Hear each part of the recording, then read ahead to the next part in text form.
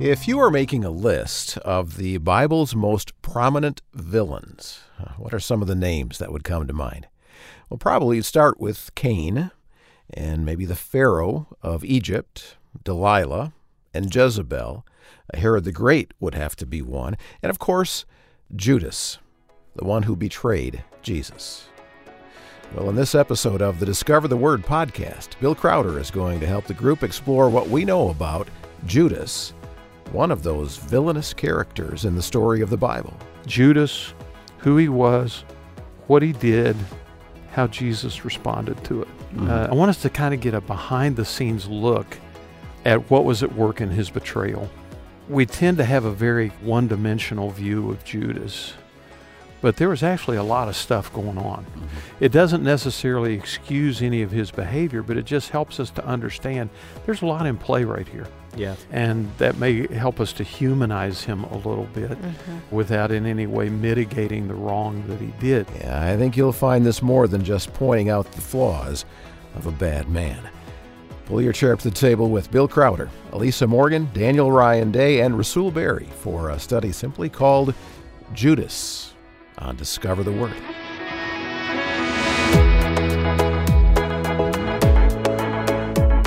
And welcome to another hour of studying the Bible together. Discover the Word is the small group Bible study from Our Daily Bread Ministries. Hope you had a good Easter weekend celebrating the resurrection of our Lord. And so now in this podcast, we're going to follow up our focus in our last podcast on Holy Week by spending some time on one of the characters in the events of that week that was part of our Wicked Wednesday discussion. And that person is Judas Iscariot, one of Jesus' 12 closest disciples, and the one we most associate with betraying Jesus to the authorities. He definitely has to make that list of the most prominent villains in the story of the Bible. And so we're going to explore what we know about him from several different angles. And as I said, I think we'll find it much more than just a finger-pointing exercise at the poor decisions that he made. All right, so let's get started and join Bill and Elisa and Daniel and Rasul for this conversation about Judas. Do you ever do word association? Yes. Do you like it or do you find it frustrating? I think it's interesting sometimes because I don't know what comes up. It's so spontaneous. So let's play the game right now. Okay, sure. Yeah, we're going to do word association. Oh, you're in charge. Yeah, I'm in charge. Sorry. Okay, so we're going to actually do word association. Thank you, Elisa, for suggesting that. That was brilliant. It really is important that you say the first word that jumps into your head because this is not an unknown subject I'm going to ask you about. But if I say the name Judas Iscariot, first word that comes to your mind? Betray. Betray. Okay. Yeah, traitor. Traitor. Thief. Thief. Okay. Those are all pretty dark, negative things, and Judas is a pretty dark, negative character in the story of Jesus in the Scriptures. And so that's how we know him. What's interesting is over the last 50 years or so, as I've been trying to figure out how to follow Jesus in my own life, there have been repeated attempts in cultural presentations of the story of Jesus to advocate for Judas or present him in a less dark light than what we just did with betray, traitor, thief.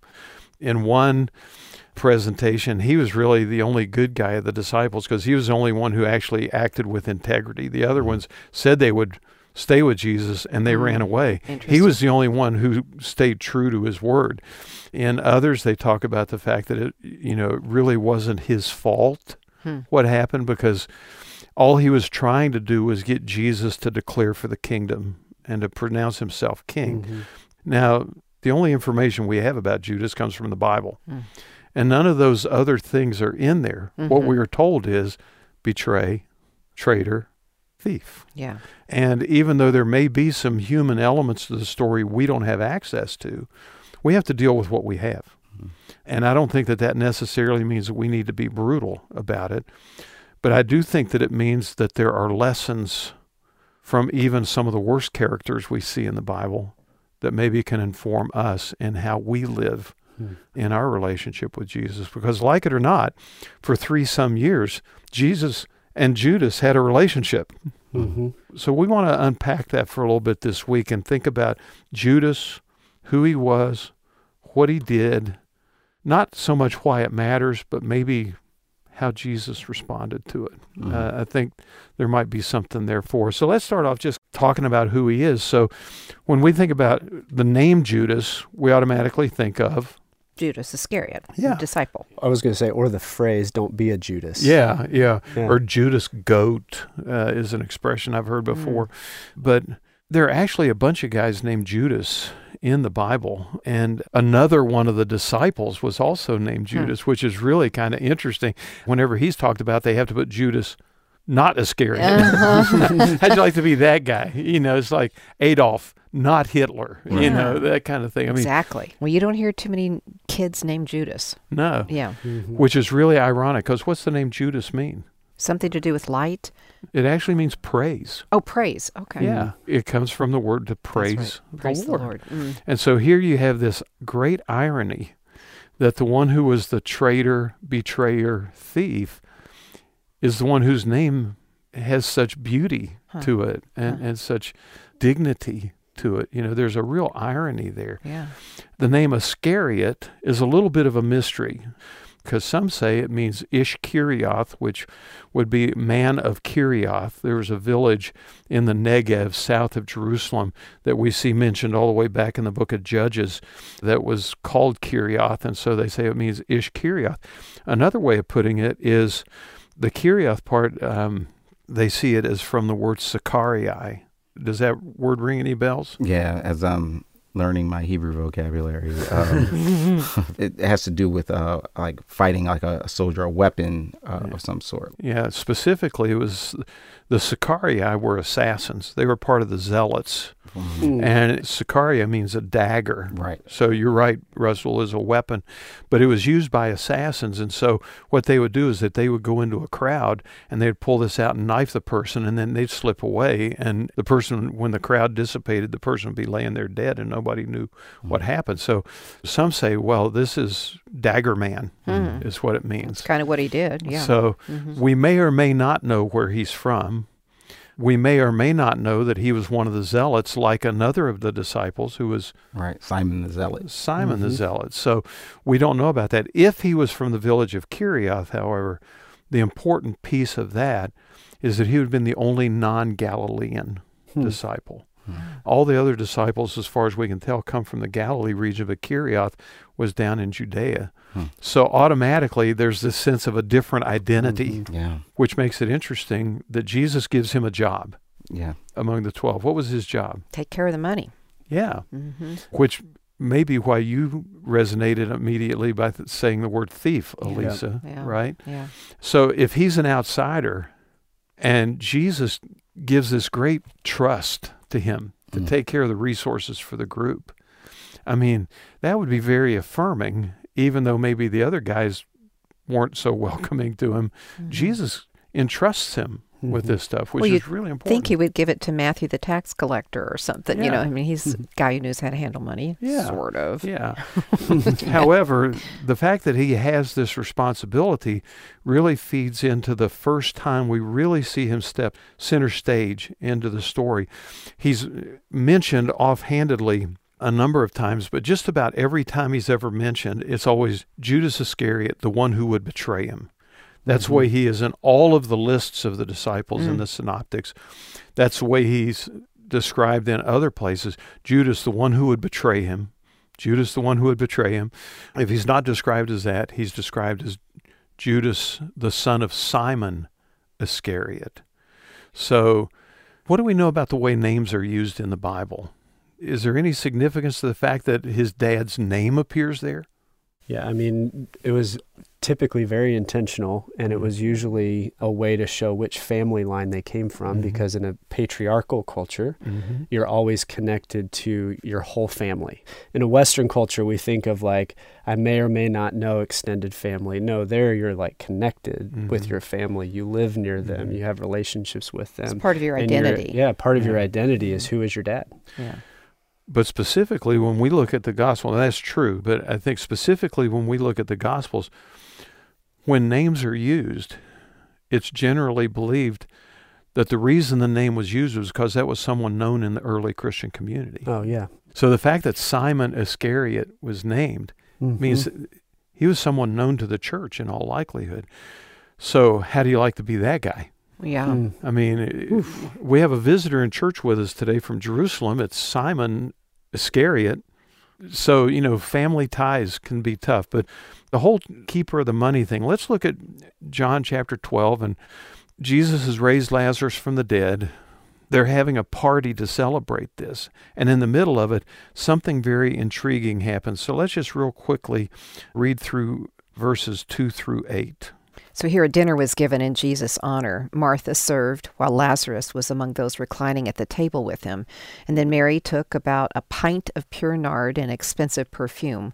She poured it on Jesus' feet and wiped his feet with her hair, and the house was filled with the fragrance of the perfume.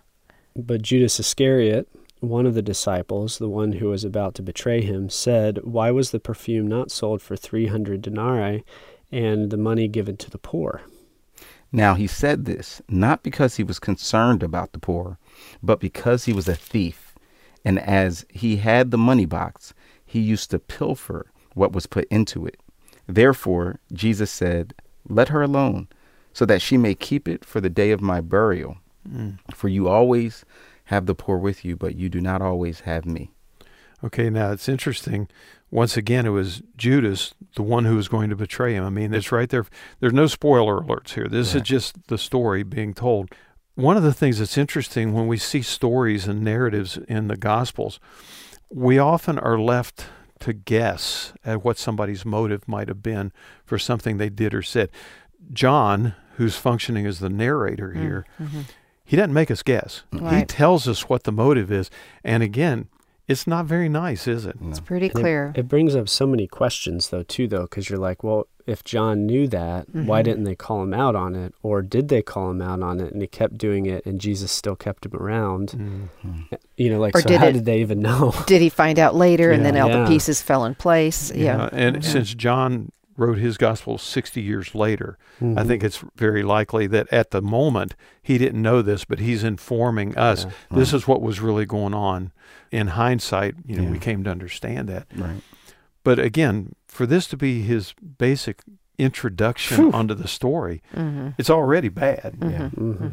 When you hear the story being told, the first question I have is, why would Jesus choose him? I know. It's the whole, how did God allow Satan to be in the garden? I mean, it just goes on and on. Yeah. It confounds our understanding. But if we look at some of the other disciples, why did he choose Matthew, who was probably also a thief and taking money for himself as a tax collector, because that's what a lot of them did at the time? Why would he choose Peter, who's going to cut somebody's ear off and betray Jesus in a different way?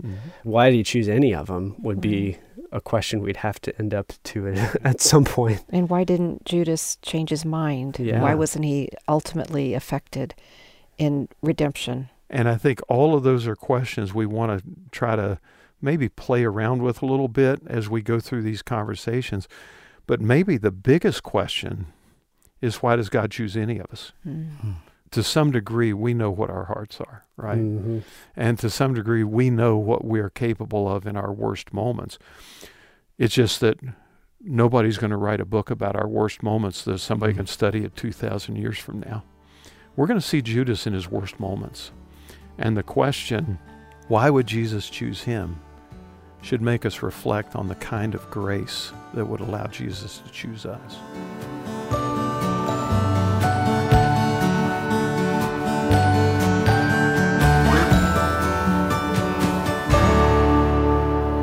Do you like behind-the-scenes documentary things? Do you like watching those? Oh, I love those. Yeah. Do you? What are some of them you've really enjoyed? Recently, they just came out with one for NBA on TNT, which is, I think, the best sports commentary show ever with Charles Barkley and them. So they gave a documentary about how that came together and whatnot. And it was just really fascinating to see the behind the scenes and, with that. Yeah. I saw a series on one network that was on the First Ladies. They took one at a time and went through their tenure. It was wonderful because, you don't have a whole lot of focus on First Ladies, except for later. Yeah. So that was nice. Yeah, for me, I think of a show that my boys have been really enjoying watching, and we've been watching together, called Mega Car Super Build. And it's basically where they take these cars that are Can't say I've already seen that. supercars. Yeah. And then they'll do something crazy with them because there's some wealthier people that want a Bentley, but they want to be able to use it to go off-roading and hunting. And so they'll take the Bentley What? and make it so that it can be raised up a little bit. Oh It my has goodness. a rooftop tent and all that. So they show the behind the scenes of them building these. Wow, you let Mega your son cars. watch that? Okay. That sounds wrong. Yeah. They Yeah. found it, and they got me hooked on it. That's funny. That's funny. Yeah, for me, I mean, I've enjoyed a lot of these things. Like I watched the documentary on all the planning that went into the D-Day invasion during World War II, or all the stuff that ramped up to the development of the U.S. space program. I think those things are really interesting. But sometimes getting a behind-the-scene thing can be really interesting, like you're talking about in some of your things. Sometimes it can be very exposing and tragic. And what I want us to do in this conversation, we started in our last conversation talking about Judas, the betrayer, traitor, thief, as we presented him. And I want us to kind of get a behind-the-scenes look at what was at work in his betrayal, because we tend to have a very one-dimensional view of Judas. But there was actually a lot of stuff going on. It doesn't necessarily excuse any of his behavior, but it just helps us to understand there's a lot in play right here. Yeah. And that may help us to humanize him a little bit without in any way mitigating the wrong that he did. So I want us to do this and look at the kind of the preparations that lead up to the betrayal. Then in the next conversation, we'll talk about the betrayal itself. But in this one, just the preparation. And we see it in Matthew 26, verse 14 through 16. So Daniel, would you read that for us? Yeah.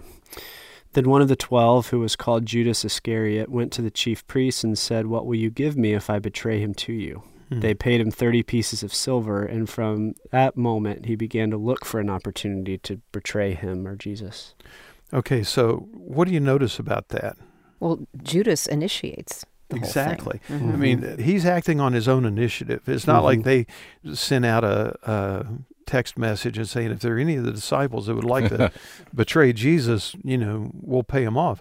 No, he takes the initiative. And this is one of the reasons why it's impossible to totally absolve him of wrongdoing. It's interesting, Bill, because, in our last conversation, we looked at the anointing in Bethany. We were in the book of John. It's also contained in Matthew and in Mark. But it just in the verses prior to this is when Judas said, why this waste of perfume? It could have been sold. And then he goes immediately to the head dudes to betray him. So it feels like there's a motivation that he's concerned about money somehow here. I think you're really onto something, because obviously money's a big part of his story. Because he's the treasurer of the group.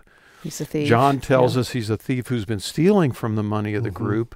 And now we find that he's looking for a payday.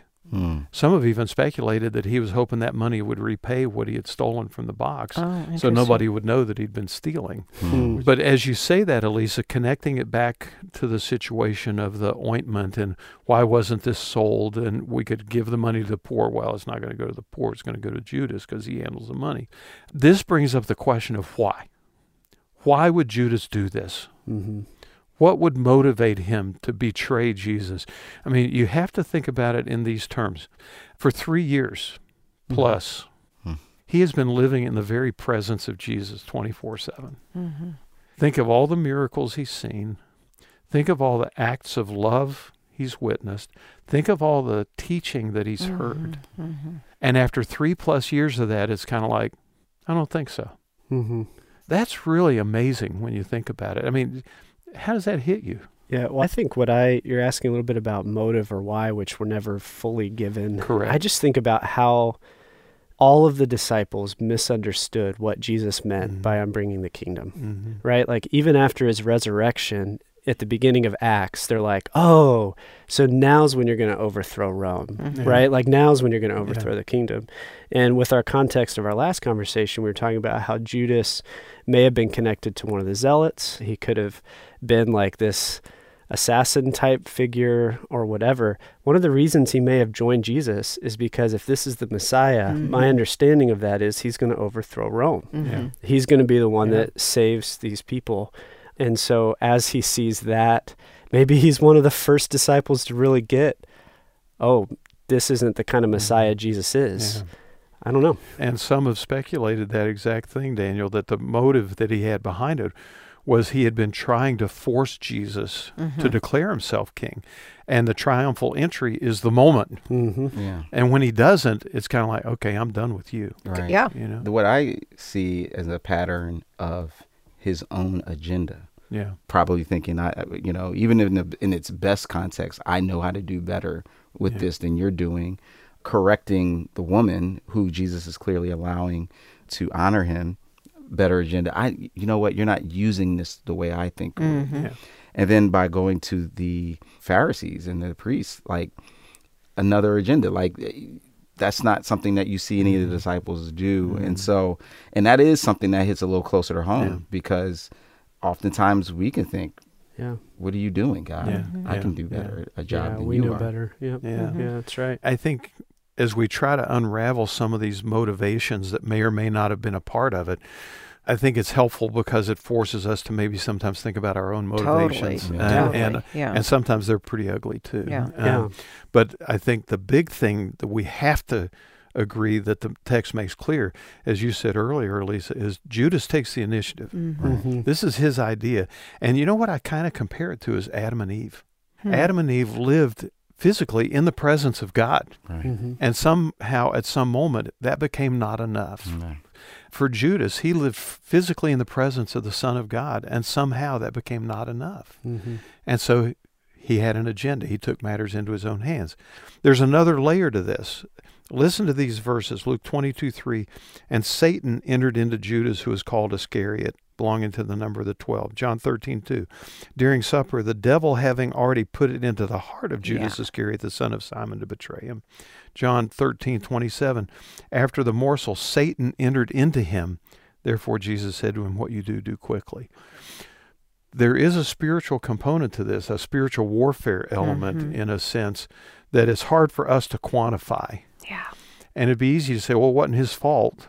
Satan, But, Rasul, read Jesus' words in Matthew 18:7, because many believe that he was speaking directly to Judas when he said these words. Woe to the world because of the things that cause people to stumble. Such things must come, but woe to the person through whom they come. Yeah.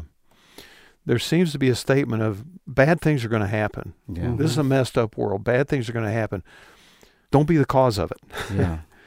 Don't be the catalyst that makes it happen. And I think the idea of the devil made me do it is never depicted in Scripture as a legitimate excuse. There's always this opportunity, the tempter is called, where, hey, this is something you might want to do. Here's an option, but never this aspect of complete abandoning of choice that someone engages in that.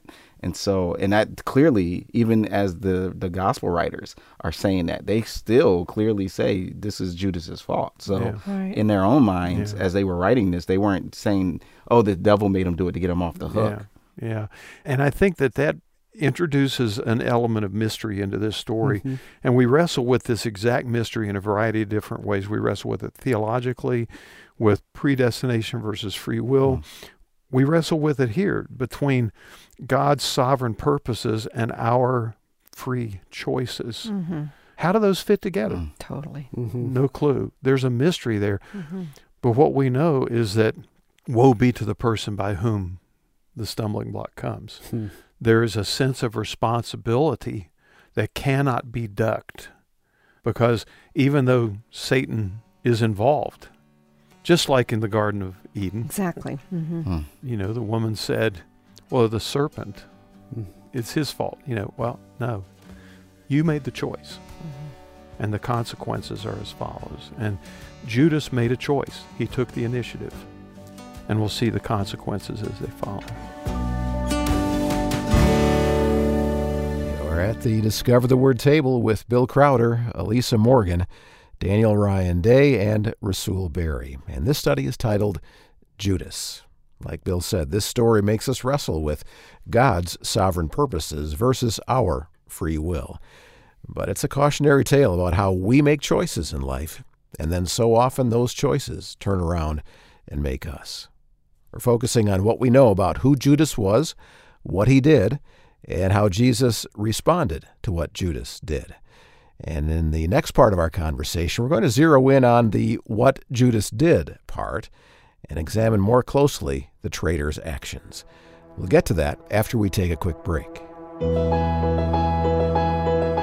Now, here at Our Daily Bread Ministries, Discover the Word is just one of the ways we're telling the story of Jesus and sharing the life-changing wisdom of the Bible.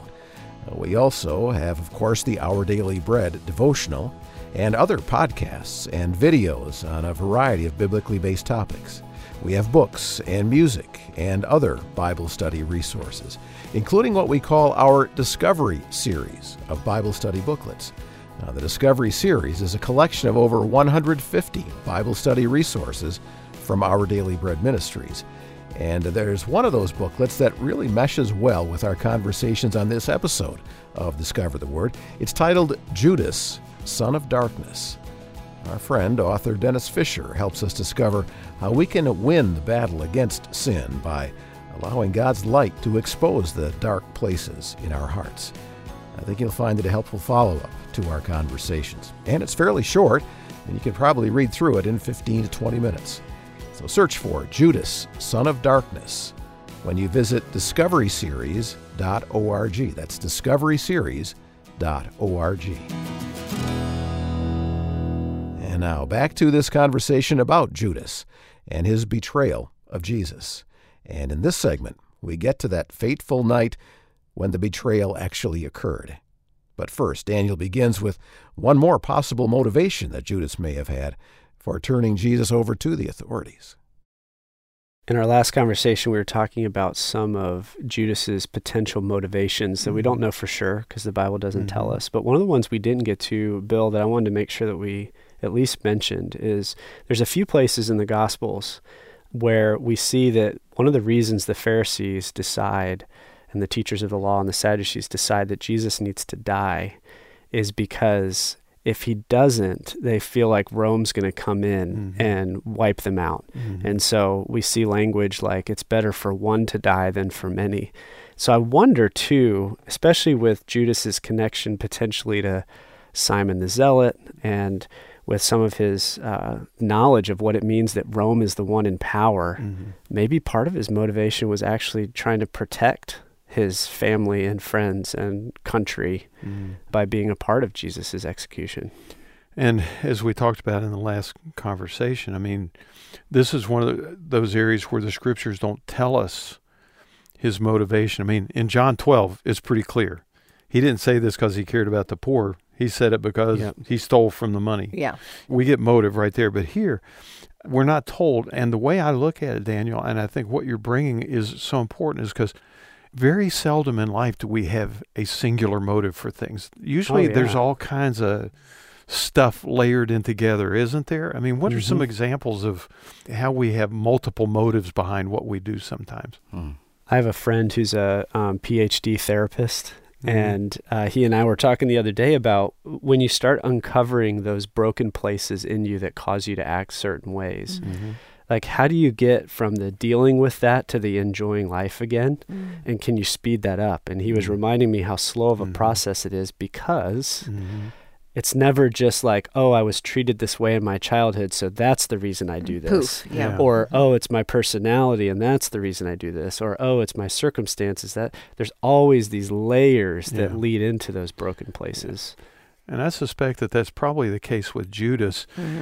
And what we have to keep coming back to is, but he had a choice. And regardless of what his motives, I mean, I think we have to assume that whatever his motives were, he felt like he was doing the right thing. Or he would have made a different choice. Now, I think you could make a pretty good case that it was probably the wrongest thing that's ever been done in human history. But at some level, he thought he was doing the right thing. Even if it was just a selfish choice of I want money or I need money or I need to cover up. Yeah, I think of that statement, the road to hell is paved with good intentions. Yeah, exactly. And it is both helpful and a bit challenging to think about the fact that most people who do bad things think they're doing good things. Mm-hmm. And even the ends justify the means Mm-hmm. kind of Or approach. even the only thing they can do in Yeah. a situation. Or that they think they can do. Correct. Yeah. Yeah, correct. Yeah, so I think one of the things I hope we take away from these conversations, it's not just as simple as Judas was a bad dude and he betrayed Jesus. I mean, at some level, maybe it is that simple, but there are complexities because we're complex creatures.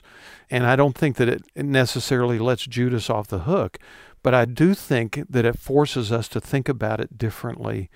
And that puts us in a position to maybe think about ourselves differently, because all of us at any point in time are only a few steps away from Judas. Yeah. Yeah. Because even if Judas knew what he was doing deep down, like he had that feeling that we've all had, Yeah. where it's like, ooh, I'm getting ready to do the wrong thing. I'm going to do it anyway. Right? Like I've done that. And Yeah. so even if maybe he didn't think he was doing the right thing, maybe deep down he did know it was wrong. But even that we can relate to. Yeah. Yeah, we totally Yeah. can. Well, and now it's time for him to do the wrong thing. So he goes to the religious leaders. He's bargained Jesus for 30 pieces of silver, which was literally the price of a slave, Oh. which is fascinating Oh, because my. Jesus was the one who said that he came to be the servant of all. They go to the upper room. Jesus hints to John, this is who it's going to be, and it's Judas. And then Judas leaves the rest of them, and they go to Gethsemane, and after Jesus' time of prayer, they come back. And that's where we rejoin the story, where Judas and this massive group, we need to think about that a minute, this massive group are going to come to arrest Jesus, and Judas is the tip of the spear on this group. So Matthew 26:47-49, this is the seminal moment. While he was still speaking, behold, Judas, one of the 12, came up accompanied by a large crowd with swords and clubs, who came from the chief priests and elders of the people. Immediately Judas went to Jesus and said, "Hail, Rabbi," and kissed him. Okay, now there are two components to this. One is the group, and the second are Judas as the individual. John tells us in John 18 that there is a cohort of Roman soldiers, and historians tell us that could be up to 600 soldiers.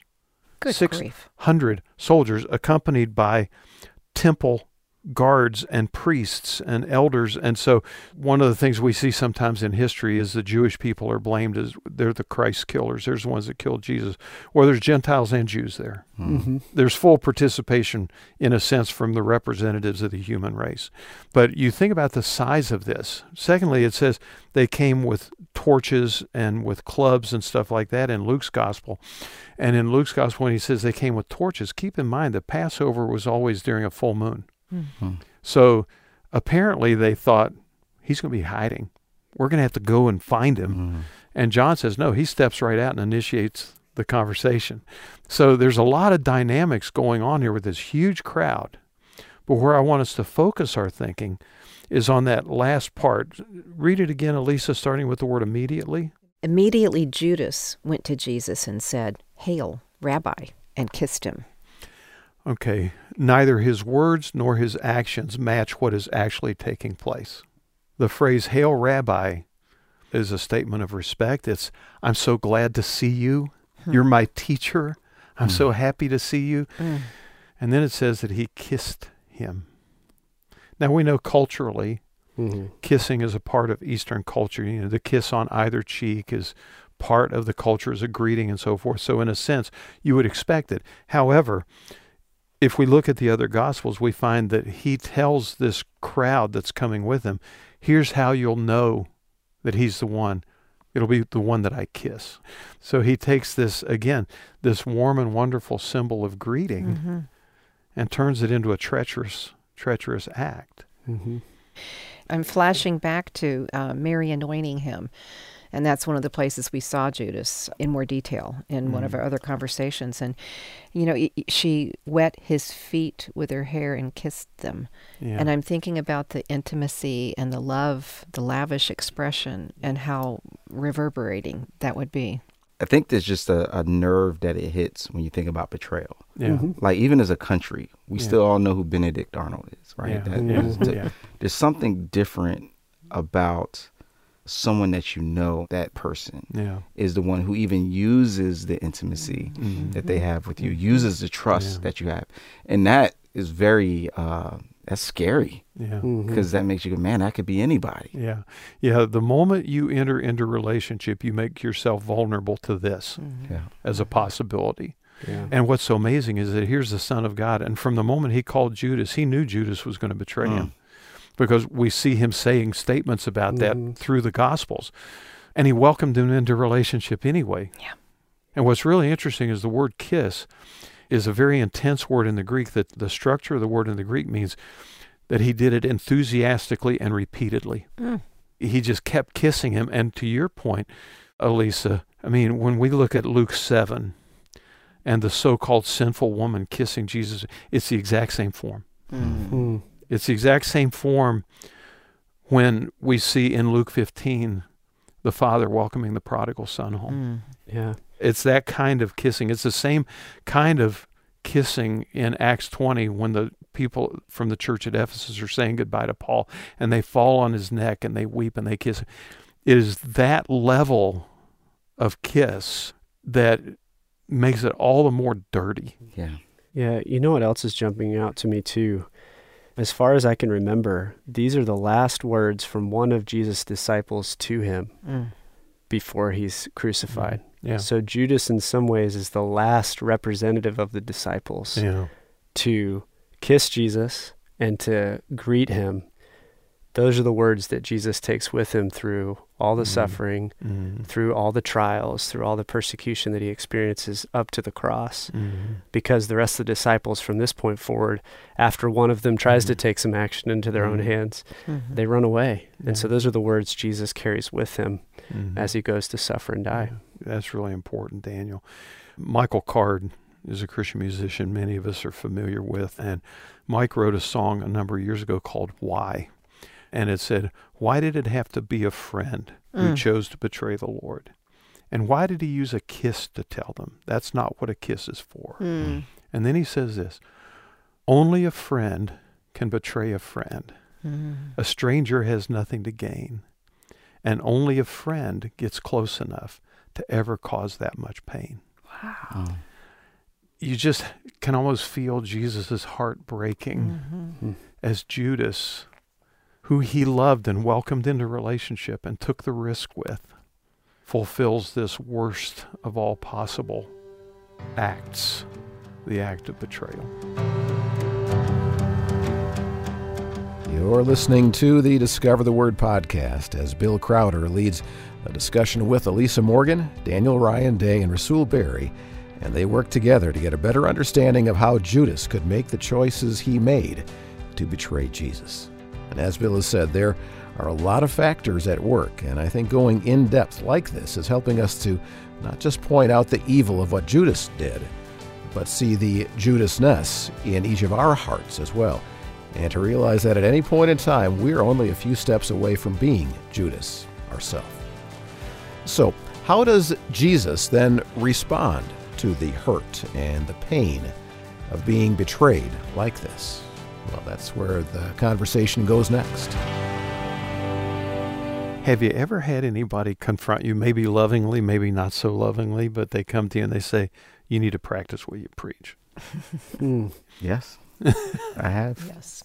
And I think it's especially those who are closest to you that get to see you the most, like children, Or your spouse. or spouse, or friends. Yeah. It's that kind of thing. I remember it wasn't even too much of a negative, in a sense. I was leading a team, and I always had preached about rest and rhythms and whatnot, but I was taking on way too much, and they actually had an intervention for me. And it was like, the team that I'm the team leader, and they're like, you're doing too much. Okay, Like, so- you need to ask for help. So an intervention is practice what you preach on steroids. Yes. Yeah. And I was very grateful Yeah. because it was true. Yeah. Lisa, Daniel, y'all have ever had something like that? I can definitely resonate with the exact story that Rasul shared of encouraging other people to have a nice rhythm of life, and then people holding up mirrors back toward me and like, yeah, how's that going for you? Yeah. I had that just recently with a friend that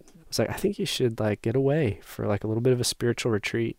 Ooh, And, let God talk to you. Yeah, and I was like, well, I could, but I don't know if I have time for that. Yeah, I've got too much important stuff to do. Yeah. And he was like, well, let me ask you a question. With your wife, do you guys go on date nights? I'm like, yeah. He's like, yeah, is that pretty good? Yeah. You guys ever go away for longer, like a night or two? Yeah. Is that better? Yeah. And he goes, boom. What do you think about your relationship with God if you got away versus just hanging out with him each day? I was like, all right, I hear you, man. But it was one of those practice what you preach moments. Yeah.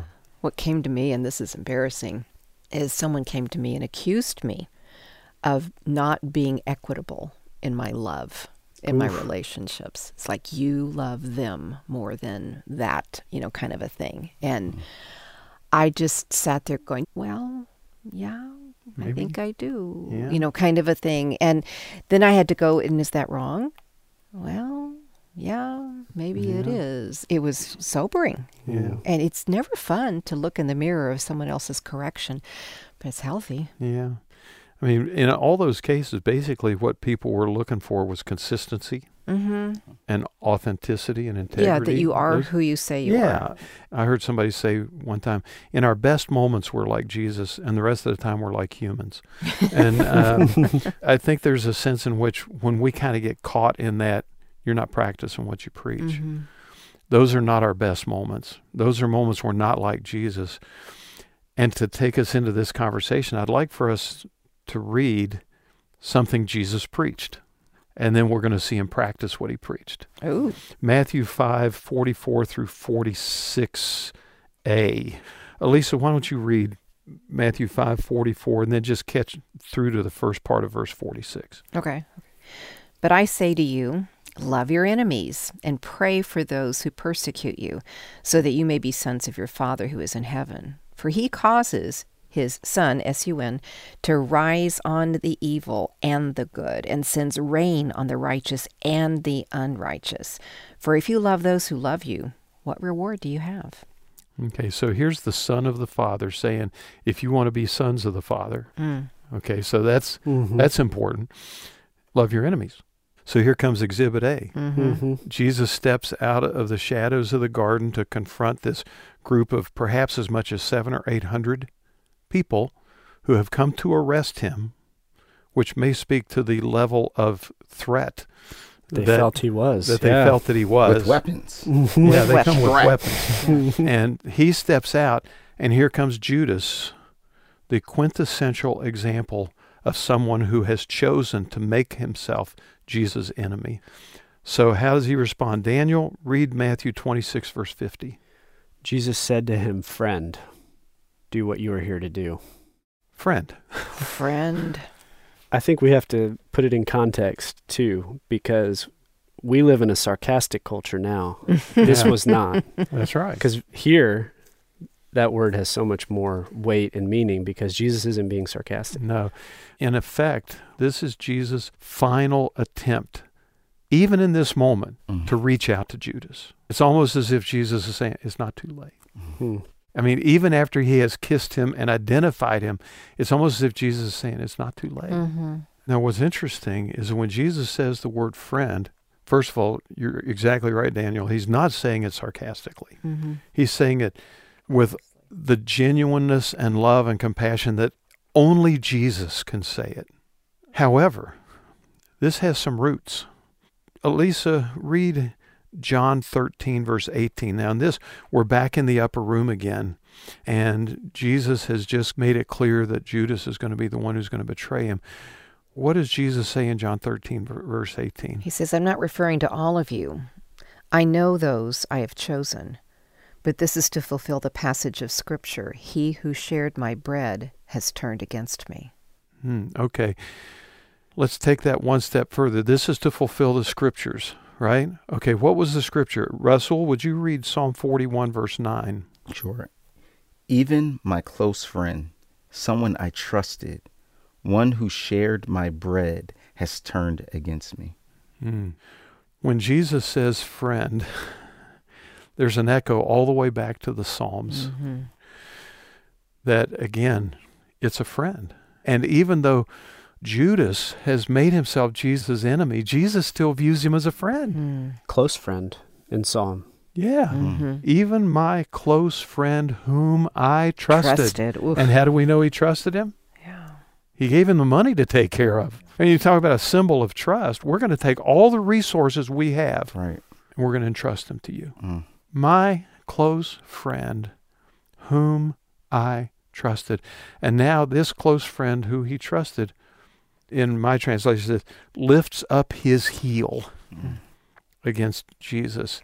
And how does Jesus respond? Friend, do what you're here to do. Yeah, friend. Now, we've been asking a lot of why questions in this. Why might Jesus be calling Judas friend? What might he be trying to communicate to him? What might he be trying to accomplish by calling him a friend, even though he's acting like Jesus' worst enemy? Well, doesn't it remind him of who he really is or who he could be? I mean, he has been in a friend role. When I come before Jesus and I know I'm messed up, if I remember I am his beloved, if I remember that, it calls me back into right relationship. It calls me back into a place of hope. That's what comes to my mind. Brings you back to your identity, Yeah. right? Like part of what it feels like Jesus is communicating here is even this does not get in the way of how I feel about you. Yeah. Like you are still my friend, Yeah. even now.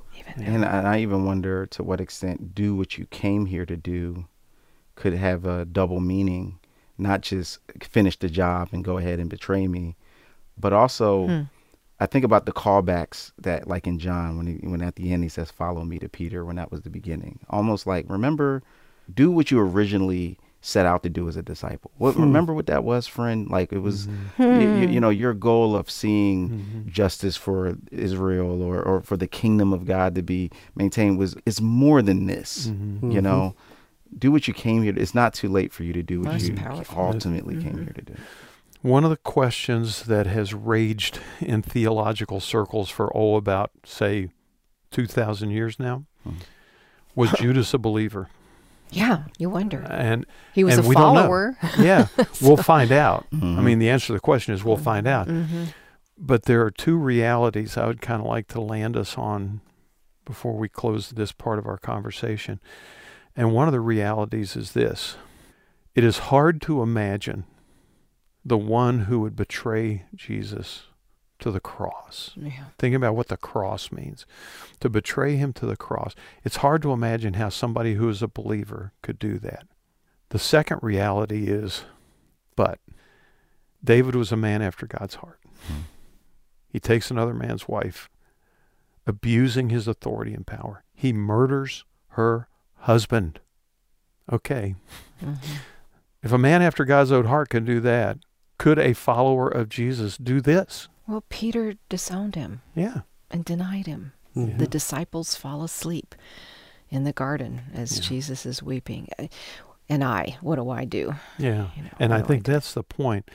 I think if we say, well, no, he wasn't even a believer. I don't know if he was a believer or not. And I'm not trying to argue that he was. What I'm saying is you have to at least believe that he could have been. And the whole story of the Bible is a story about faithless people in the presence of a faithful God. And that's the point. Because we are part of those faithless people. We are. Yeah.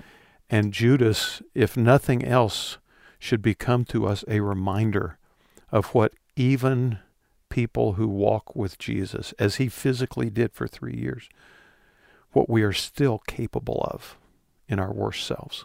Yeah, and I just think of two sides of this. One, you don't turn off all of the experiences and feelings that you have for someone just when you find out that they betray you. You know, like, and I'm saying not just Jesus, I'm saying us. Like, it doesn't make all of the other stuff go away. And so I do think that this is a word for us in terms of how we navigate, because I think you can choose to cut off someone, but there's still something to be done once you discover that that betrayal has happened. And I think on the flip side, it's a powerful thing that even though he's 99 yards down the field, he's at the 1 yard line, and Jesus will still say, hey, you can still take the knee You don't got to go in. Even then, in the moment of his betrayal, at a very basic level, Jesus is practicing what he preached.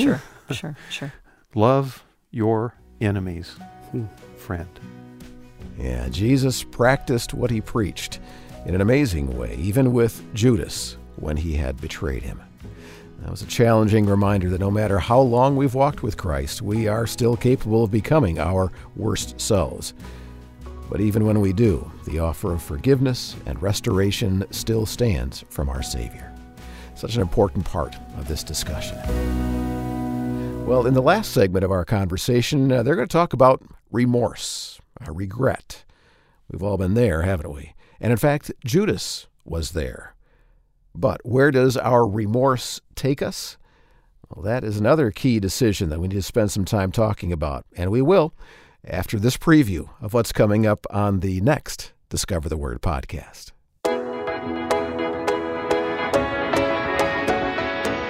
On the next Discover the Word podcast, the group will explore what is a strange description of God in the Bible. What comes to your mind when you hear that our God is a consuming fire? Yeah, when Rebecca and I lived in Colorado Springs, we had a fire that came through and burned, I think it was almost 500 homes to the ground. And I just remember watching those flames shoot down the mountain and envelop that whole side of town. And with the friends that we had that lived on that side of town, and pictures that they would send of driving in their cars through fire. Anytime I hear of a fire anywhere now, it means very different things than it did before experience. And even as you describe that, it would be hard in the same breath to talk about, the beauty of a campfire and the warm summer night. Well, but I think that's an interesting point, Mart, because we try to tame fire, don't we? We have it in our fireplaces or in our gas stoves. So fire can be used in a lot of different ways. And I think we have to keep that in mind as we go to our text in the New Testament letter to the Hebrews, where we get this strange statement, for our God is a consuming fire. And so when the smoke clears, what does this tell us about God? Well, that's what Mart DeHaan helps the group answer in his series, When the Smoke Clears, on the next Discover the Word podcast. And now, the final sad chapter in the story of Judas. Okay, for our friends who are joining us for these conversations, I think it would be maybe honest to just let them in on the fact that these have not been real easy for us. We've really struggled our way through this for a lot of reasons, haven't we? Well, it's very sobering. It's looking at Judas' life it's different, like when you have it at a distance, at an arm's length, and think, I could never. But the more we dig into it, the more I see, there's me, there's me, that could be me. And And for me, it's made me think more deeply about the emotional weight of betrayal on either side. Like either moments where I feel like I have betrayed, God or someone close to me, or when I have felt betrayed. And those are, either one of those is some of the worst moments I've ever experienced. I think about the fact that so often we try to make characters in the Bible better than they are, or act as if they're the ideal something or other. Or more simplistic. And when we run into people like David, we really struggle because he made such horrific mistakes and murdered someone. And then we run into people like Judas, and at first we want to just like rule them out as, he's like Satan in the Bible, right? He's just but then when you dig into the story, you realize, there's some gray there too, because he's got some tendencies that, if I'm honest, show up in me too. Yeah. And I think that last part, Daniel, is what's so important, if I'm honest, because it's so easy to not be honest with the scriptures. It's also easy to not be honest with ourselves. Anytime we look at a Bible character, whether it's one that we tend to over-idealize or whether it's one we tend to overly demonize, I think our tendency is to put ourselves in contrast to them or to use them in some way to put us in a better light, rather than to say, okay, what is this telling me that I'm capable of that I don't want to deal with? And I think Judas's story is so provocative, because how many times have we said or heard people say, wouldn't it have been cool if we could have lived back in Bible times and maybe been Right. one of the disciples and walked with Jesus. And you know what? He did. Yeah. And this is his story. And it's not good, you know? And I think we kind of tend to over-idealize some of those things. And again, with Judas, overly demonize him, where the truth is always probably somewhere in the middle. Yeah. And with Judas's story, you know, we've seen a bunch of stuff already in our conversations. We've seen maybe where he might have been from and maybe what he might have been identified with zealots and stuff. We saw his dad's name, you know, which means that what Judas did is attached to that family Forever. Mhm. forever. And we saw just the almost brutal use of a kiss in the garden, in the way that he went about betrayal. And then we saw that Jesus just kept loving him. Mm-hmm. And now we come to at least the end of the information. We don't know what the end of his story was. And I want to keep saying that because we don't know what his relationship was truly in his heart with Jesus. We don't know. The scriptures don't tell us. But what we do know is that the end of the information that scriptures give us paint a very dark ending on a person who committed the darkest act ever committed. And we need to see that part too for two reasons. And I want us to see the first part of it in Matthew 27, verses 3 through 10. It's a big chunk of verses, but I'd like for you to go around the group and read, you know, 2 or 3 verses each and get verses 3 through 10 of Matthew 27. Then when Judas, who had betrayed him, saw that he had been condemned, he felt remorse and returned the 30 pieces of silver to the chief priests and elders, saying, I have sinned by betraying innocent blood. But they said, what is that to us? See to that yourself. Throwing down the pieces of silver in the temple, he departed, and he went and hanged himself. But the chief priests, taking the pieces of silver, said, it is not lawful to put them into the treasury, since they are blood money. And they conferred together, and with the money they bought the potter's field as a burial place for strangers. And for this reason that field has been called the field of blood to this day. And then that which was spoken through Jeremiah the prophet was fulfilled. And they took the 30 pieces of silver, the price of the one whose price had been set by the sons of Israel, and they gave them for the potter's field as the Lord directed me. Okay, we've seen all kinds of prophetic influences throughout here, and here's another one that's even connected to Judas's death, this potter's field thing. The first thing that I want us to really camp on is this idea of when he saw that Jesus had been condemned, he felt remorse. Yeah. Now, so much of the time when we read or hear those who want to lean on the overly demonized side, they'll say, yeah, he felt remorse, but that doesn't mean he repented. Yeah, except though that word there in the Greek is the same word that's translated, he repented.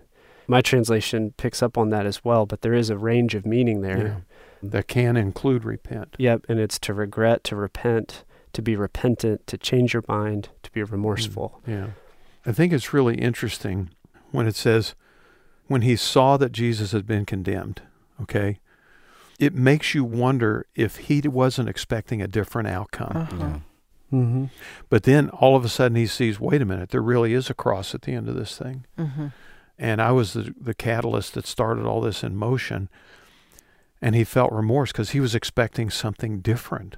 That seems fairly plausible to me. Yeah, I think so too. But I think sometimes we make decisions and we don't realize what the consequences of those decisions are. Maybe we think we realize what they are, but then when we see them actually happen, that's the moment when the light bulb comes on and we're like, what did I just do? And I wonder if nothing else, maybe that's what's happening here of, oh, I knew he was going to be condemned, but he just got condemned. And he seems like he wants to undo it. I mean, he takes the money back. It's like... Right. And I mean, part of it, sometimes this is one of those moments where it's so hard to not allow my understanding of the story and its completion mess up what's happening in the moment and what the stakes are.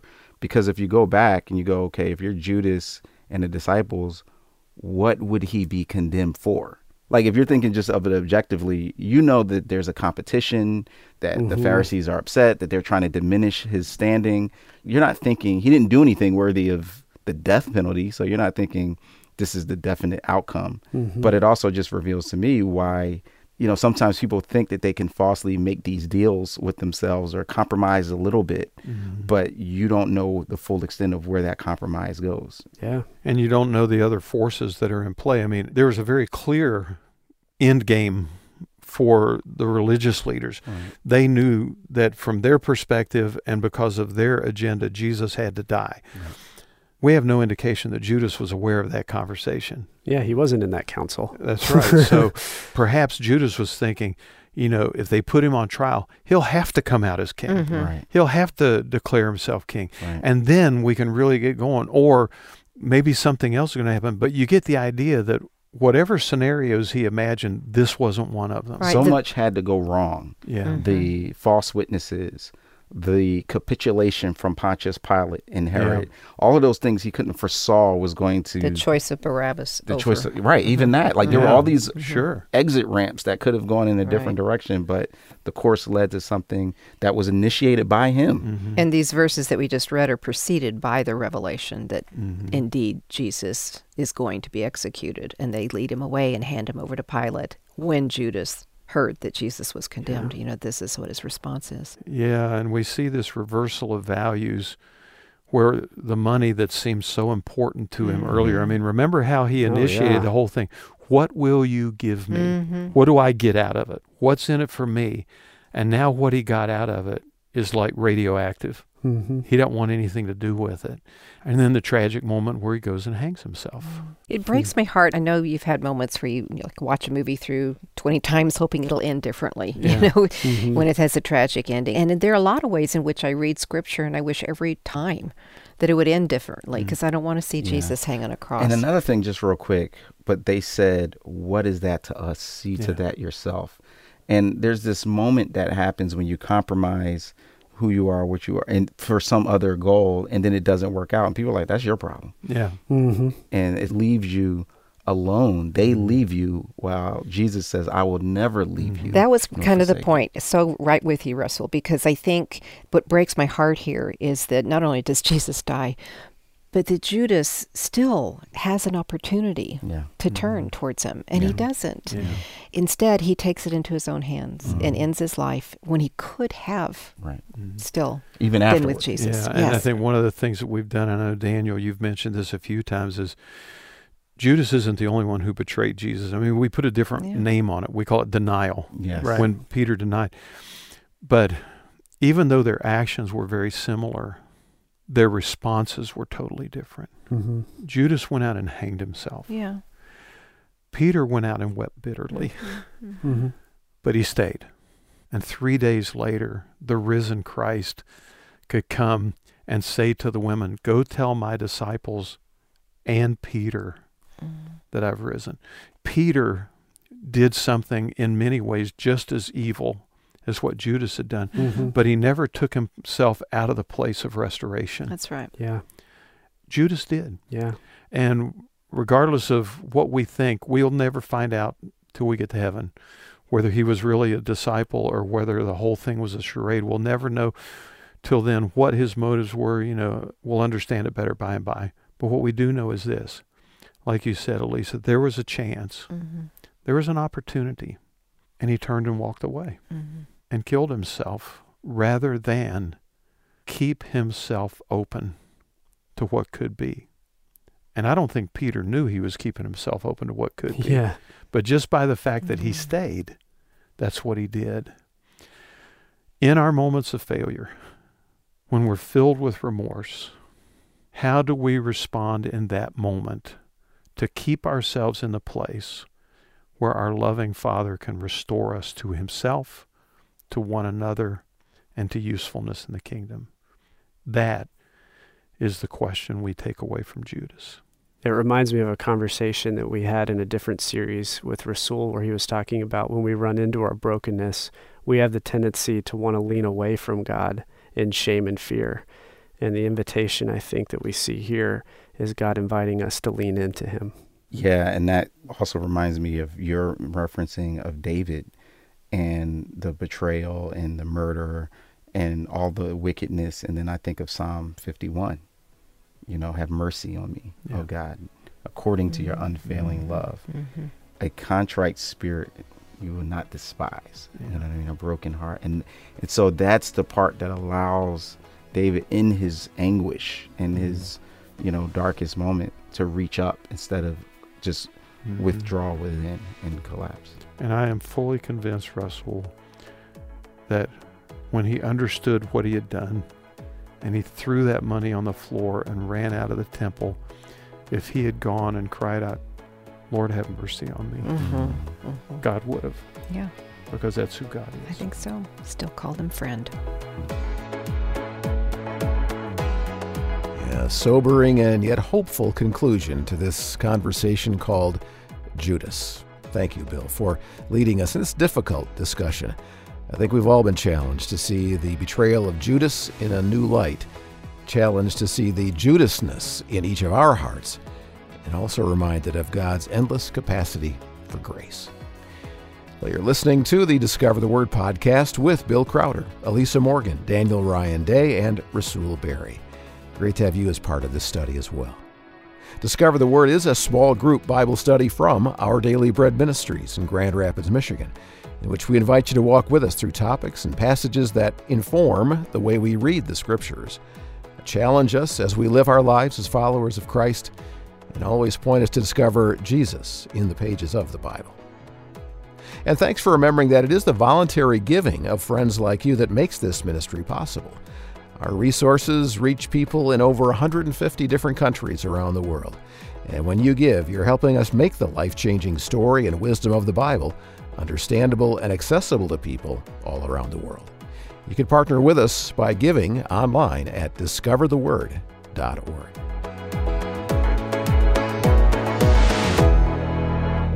Well, thanks for listening.